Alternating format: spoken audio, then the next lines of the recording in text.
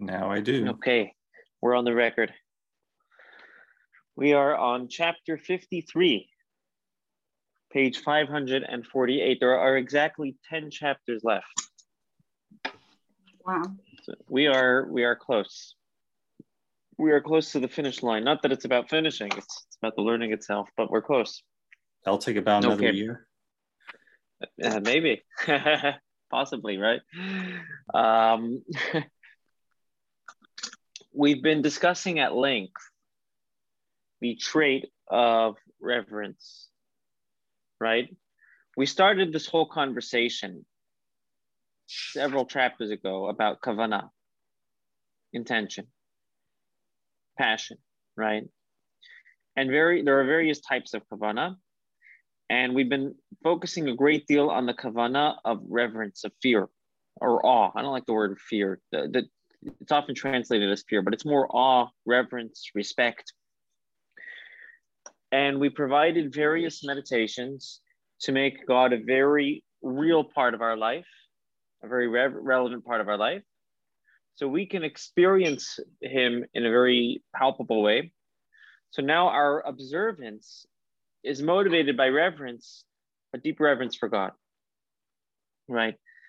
I just saw somebody showed one of these posts on LinkedIn. Like people like to get all philosophical and they get ahead of themselves sometimes. And he posted, integrity means doing the right thing even though nobody's watching. So I commented on his post. I said, no, integrity means doing the right thing because somebody's watching. Because we're always being watched. Because God is always a relevant part of our life. God is always with us. And I wouldn't step out of line. I wouldn't be inappropriate if I knew a person was watching me, right? When there's cameras, we're careful. What are they going to think of me? Even if we're not talking about doing something wrong even necessarily, or doing something terrible necessarily, but I wouldn't do something inappropriate if I knew I was being watched. So when I realize I'm always being watched, I'm always going to be appropriate. And that is basic reverence. And the truth is there are various levels of reverence. And this chapter, we're going to split this chapter into two. The first half of the chapter, which we're going to discuss tonight, we'll discuss the lower level of reverence and the higher level of reverence. Next week, the second half of the chapter, we'll discuss two levels of love, the lower level of love and the higher level of love. Okay, so let's start with the lower level of reverence. Page 548, the second to last paragraph. It's towards the bottom of the page, the only bold paragraph on the page. And here's what he says. Now, regarding this lower reverence, which we've been discussing in chapters 41 through 42, which we have defined as any reverence that directly inspires the observance of God's mitzvahs. The lower level of reverence is a functional level of reverence. Tongue twister. Say that 3 times fast. Enough reverence. Try it. Enough reverence. Okay, sorry, I crack myself up sometimes. Enough reverence to inspire, to motivate me, to motivate observance. It's a very functional level of reverence.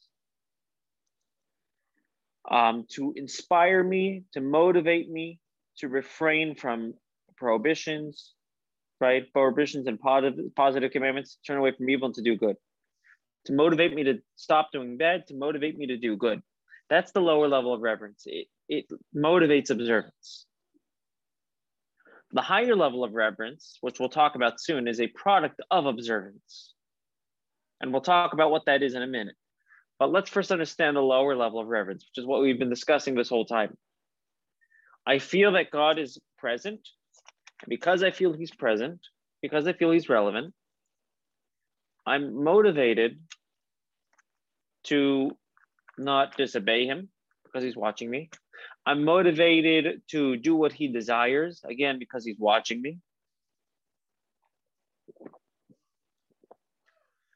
How do I develop this reverence? How do I develop this feeling of reverence? So take a look on 549, the second bold paragraph. It's kind of towards the top of the page. You see it? Meaning to say that when this reverence is produced by meditating on God's greatness, it's not through meditating about God. That's the higher level of reverence. The lower level of reverence is through meditating on God's greatness. Not him, but his greatness. What does that mean?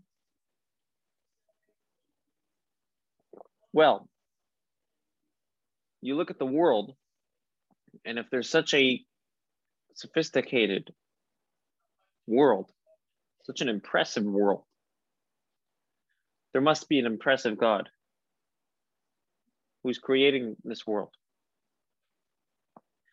It says in the Talmud, if you want to know how strong a person is, if you don't have the tools, it doesn't say, I'm kind of paraphrasing here, you don't have the tools to measure their muscle mass. So what do? Well, you could see how strong they are by the weights they can lift, right? You can see how talented an artist is, even if you can't quantify their talent by measuring their hands and nervous system and creative ability and hand-eye coordination. You could look at their art. Wow, must be a great artist. Okay, look at the world, must be an incredible creator. And when we see how vast the world is, when we imagine and envision how vast the universe is, imagine how vast God is. And the more we think about that, the deeper our appreciation for God's greatness is. You know, what we're kind of implying here is if you're a scientist, you should have more of an appreciation, or you have the potential to have more of an appreciation for God than a layman. Because you know more about the world. It leaves more room to be impressed by its creator. A scientist or somebody in that field, in any particular area of science, you know how sophisticated anything is that you're observing, whether it be the body, whether it be animal life, plant life, sea life, or something, and whatever it may be, the more impressive, the deeper your appreciation of it is, the more you can really appreciate how impressive this creator is. Seems scientists, like there's an arrogance that goes with very smart scientists that sort of prevents that from happening. Right. There's this Ch43a. If you're smart enough, you'll have the potential to appreciate God, but yet that intelligence could get in the way. Right? But theoretically, a scientist should have a deeper reverence for God than a rabbi. It's quite ironic.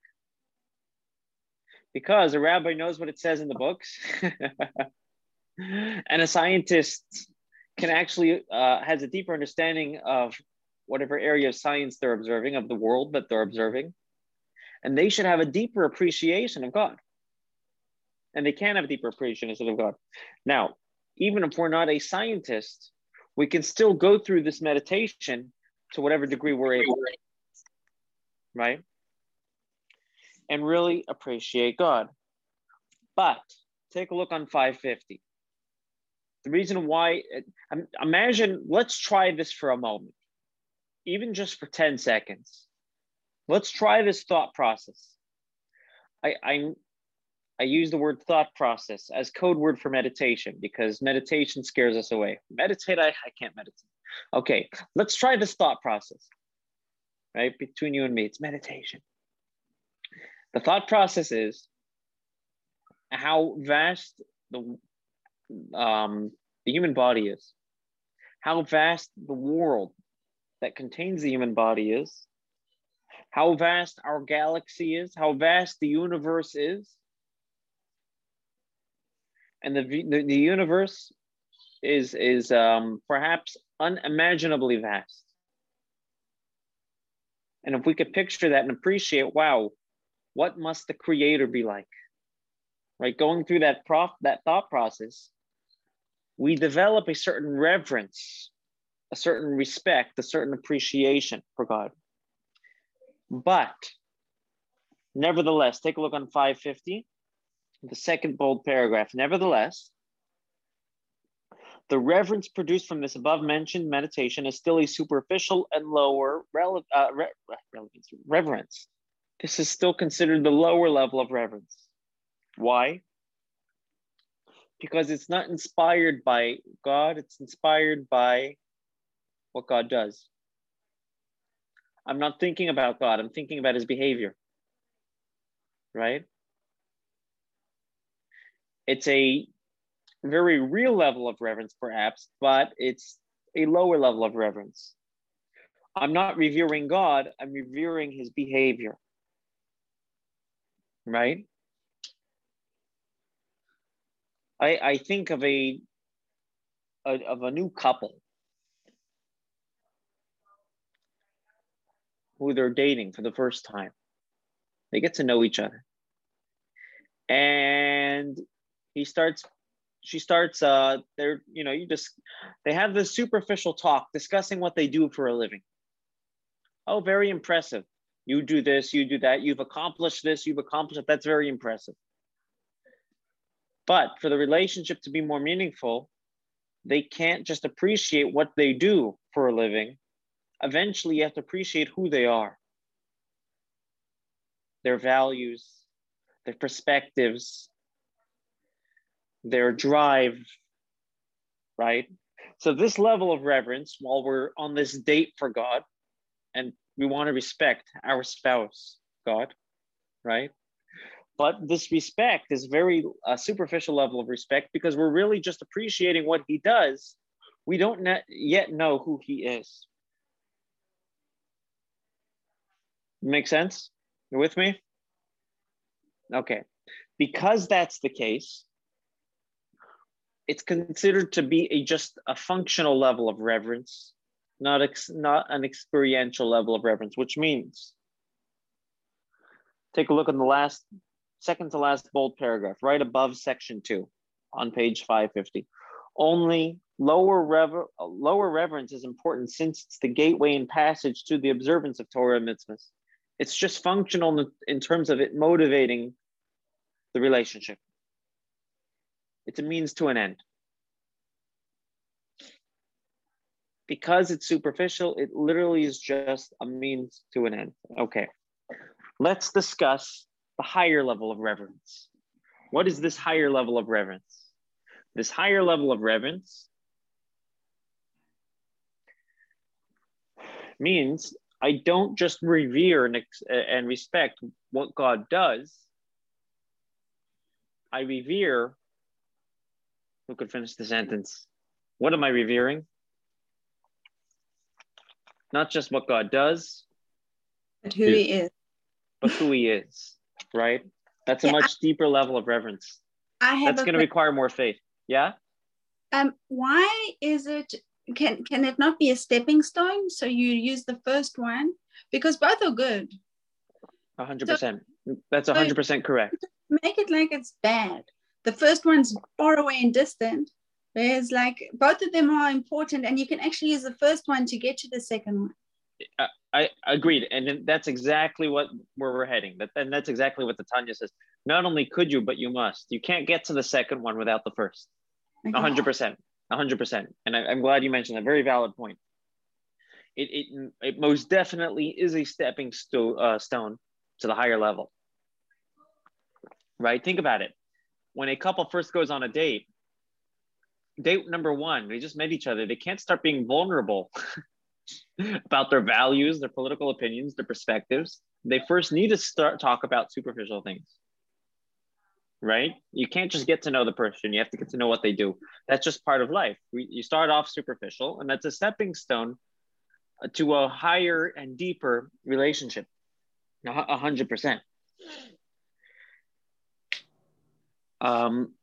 To word it this way,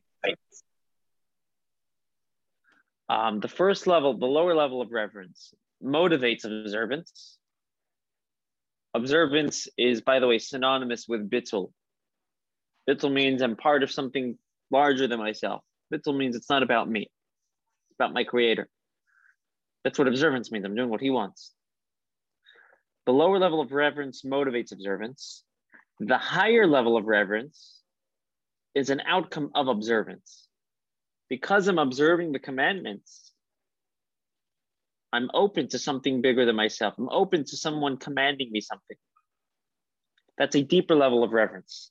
A scientist, by the way, is going to have a harder time with this deeper level of reverence. A scientist, and I don't just mean a scientist, I mean somebody who has that line of thinking, right? The scientific mind, if you will, should be very successful at the lower level of reverence and should have a very deep appreciation for what God does because they observe it in a very scientific manner, if you will. A scientist may have a more difficult time with the higher level of reverence, appreciating not what God does, but who he is. Because that's going to require a lot more faith, right? That's going to require a lot more faith. And it actually is not just a stepping stone to bittul, right? My life revolving around God, not myself, but it actually is a product of bittul, of observance. Let's read this inside. Take a look on the bottom of 550. But all the way on the bottom of the page, 550. But higher reverence is a reverence arising from a sense of shame in God's presence. Not that we're ashamed of ourselves, God forbid, but feeling a sense of feeling his presence much, as it is much bigger than ourselves. It is a deep reverence. Take a look on 551, which results from awareness, not of the awesomeness of the spiritual worlds themselves, which God created, but the core godliness within the worlds, which means not the creations of the creator, but the creator himself.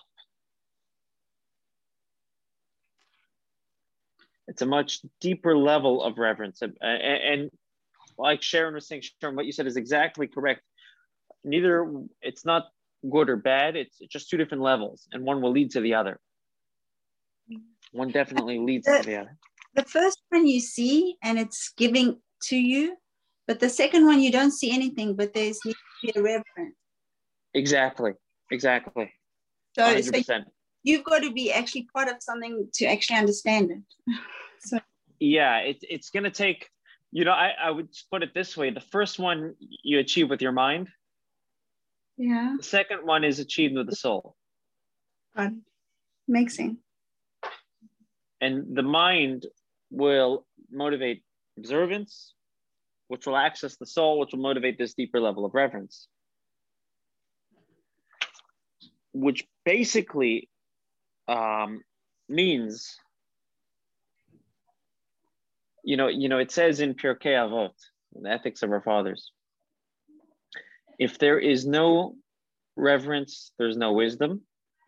And if there's no wisdom, there's no reverence. Does that statement sound familiar? I forgot which chapter it's from, but he actually quotes it here. I think it was the chapter we just did, chapter 3, right? Was it chapter 3? Yeah.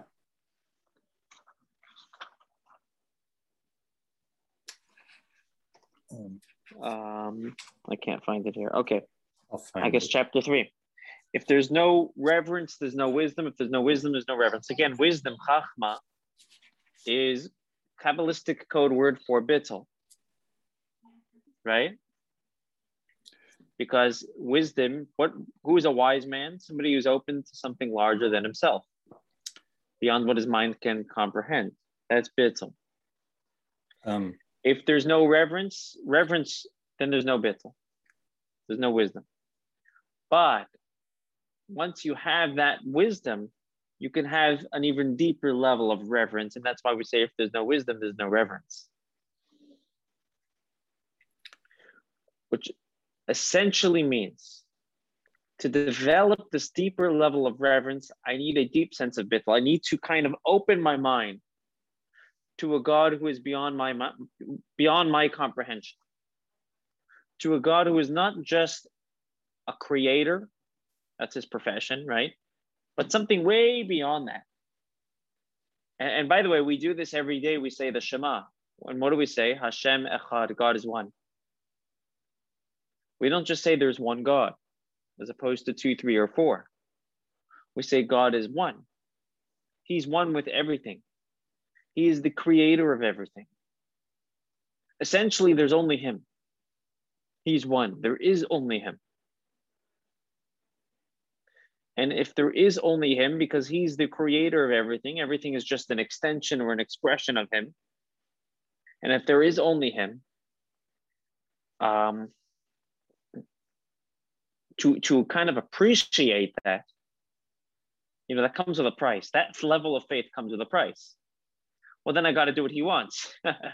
If he's the center of all existence, and he is really he's the backbone of existence, then I really got to do what he wants, not what I want, which means that's a very deep sense of bittul. That's a soul sensitivity to get to that level of reverence, and that's the higher level of reverence. Make sense? So, I just want to ask real quick. Yeah. I found in Pirkei Avos, maybe it's not the same one. It sounds similar. It says, Rabbi Hanina ben Dosa said, anyone whose fear of sin comes before his wisdom will endure. But anyone whose wisdom comes before his fear of sin, his wisdom will not endure. Okay, if it's a similar statement, I'm trying to find the exact source. That one was in chapter 3. So, that was in chapter 3. Yeah. Okay, my mind is. I'll have to find it. That might be it, but I don't. Here it's actually here it is. Yeah, chapter 3. Which sentence? 17. The chapter 3, sentence 17. That's where it should be in. That's a long one. Is it here on 552, and it's yes. 3, page 58, and chapter 18, page 215. Yes, I think so. So either way, our point is that the lower level of reverence means experiencing or appreciating what God does. That leads to observance, aka bittul, becoming centering myself around God rather than centering the world around me. That leads to a higher level of reverence, revering who God is, not just what he does. That's a more faith-based meditation. I'm meditating how he is really the essence of existence, not just what he creates, but him as a creator. Take a look on page 555. It's the second bold paragraph. It quotes a verse from the book of Job. It's the second bold paragraph, 555. It says, that is why the verse states, look, reverence of God, that's wisdom. What does that mean? The path to higher reverence is through wisdom. To experience reverence, a person who reveres God and has this deeper level of reverence for God is because they're wise. They're not smart, they're wise. Smart and wise are two different things, right? Like you were saying, David, scientists are smart. The cynical ones. A person who is cynical is smart, right?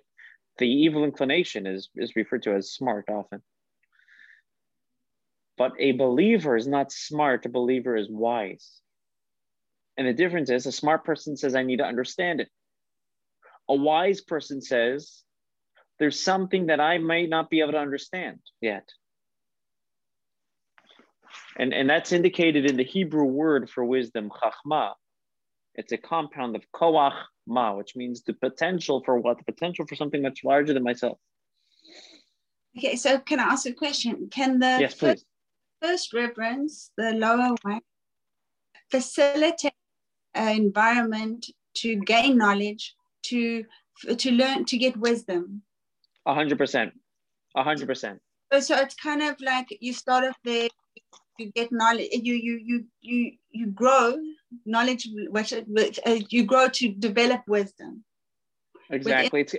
It's like a relationship. You know, when you first start out in a relationship, you know things about the person. There's things you like about the person. You like their various qualities. You like their ambition, perhaps. You like things about them. You like what they've done. Maybe you like how they look, how they dress. But then eventually the relationships deepen and you get to know them, right? But if you didn't appreciate the things about them, you never would have gotten to know them. Yeah. So it's exactly what you're saying, Sharon, is spot on. It's a progression. It's a stepping stone.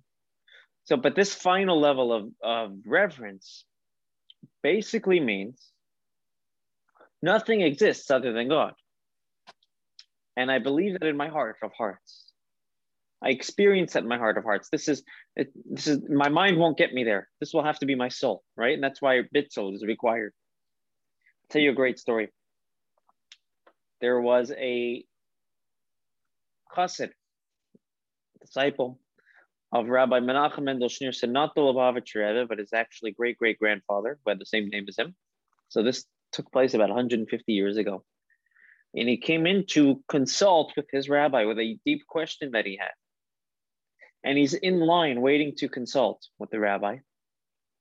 And he sees someone else in line. And he doesn't look like he culturally belongs in that community. He's not dressed in the classic Hasidic way. And this is back in the shtetl. He's dressed a little bit more modern, looks a little different. So he strikes conversation. He says, "What brings you to town? Welcome. What's going on?" So the guy tells him, "I'm in no way culturally adapted to the Hasidic way of life, but I started learning Hasidic philosophy." He says, "I love philosophy in general. I started learning Hasidic philosophy, and I had a question that bothered me, and that's why I'm coming to the Rebbe." He says, "Wow, what's your question?" So he says, "I've learned in the Hasidic philosophy based on Tanya and other works that God is the only thing that exists, right? That's the faith we're supposed to have.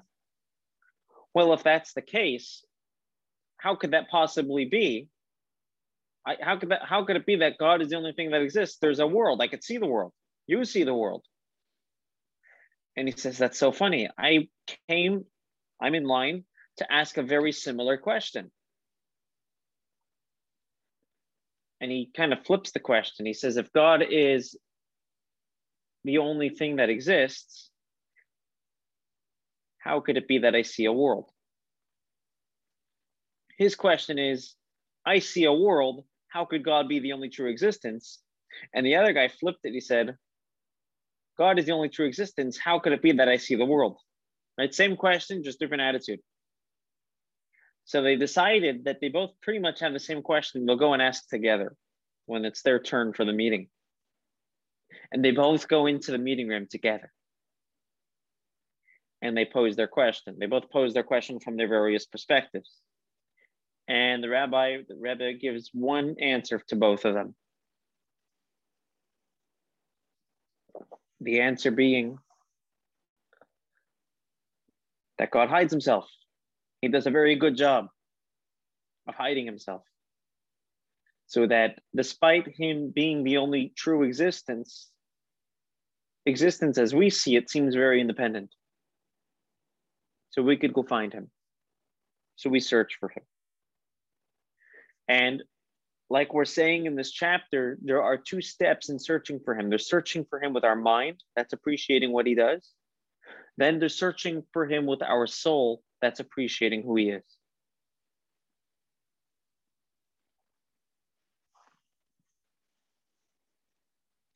And just to kind of recap, you can't appreciate who he is. He actually said, just to show you this actually inside to show you, Sharon, exactly what you said. He actually writes this in the chapter. Take a look on 555, the middle of the page, the third bold paragraph. It says, however. You see it? Yeah. However, it's impossible to attain this higher reverence and chachma consciousness without first observing Torah and mitzvah. So go all the way to the bottom of the page, all the way to the last paragraph. And as we learned in chapter 41, the observance of Torah mitzvahs requires superficial lower reverence. So my ultimate goal is the higher level of reverence, appreciating who God is. That requires bittul, aka observance. That requires a lower level of reverence, appreciating what God does. And that requires thinking about how great God is. So there is kind of this train. This reminds me of Indiana Jones movie where that German guy wanted to experience God, and he had the Holy of Holies. But he was a Nazi. He had no preparation at all. And it didn't turn out well. Did you ever see that movie? I saw I've been on the ride. Yeah. I've been on the ride at Disneyland. Yeah, he didn't prepare by observing the mitzvot, obviously. He was a German. And he wanted to see God. He wanted to see the power of God. And it ended up killing him very violently. So you're saying it was an experience that he wasn't ready for? That's it. Right. Probably the most unready person that has ever existed. So one thing, observance, sometimes we're not motivated to do observance. But when we are motivated to do observance, it's important to remind ourselves that the observance itself is a step to experience something larger than ourselves. If we go through that. And it all starts, by the way, with prayer in the morning. And the truth is, it starts with Shema the night before, where I open myself to experience God, to experience his greatness, to experience what he does. If you look throughout the prayers, by the way, look in the Siddur. The Siddur starts off describing God's greatness in terms of his actions, his various creations, how great of a creator he is. Only afterwards, when we say the Shema, do we try to meditate on not what he does, but who he is. The Siddur goes through a very similar structure to what we're describing.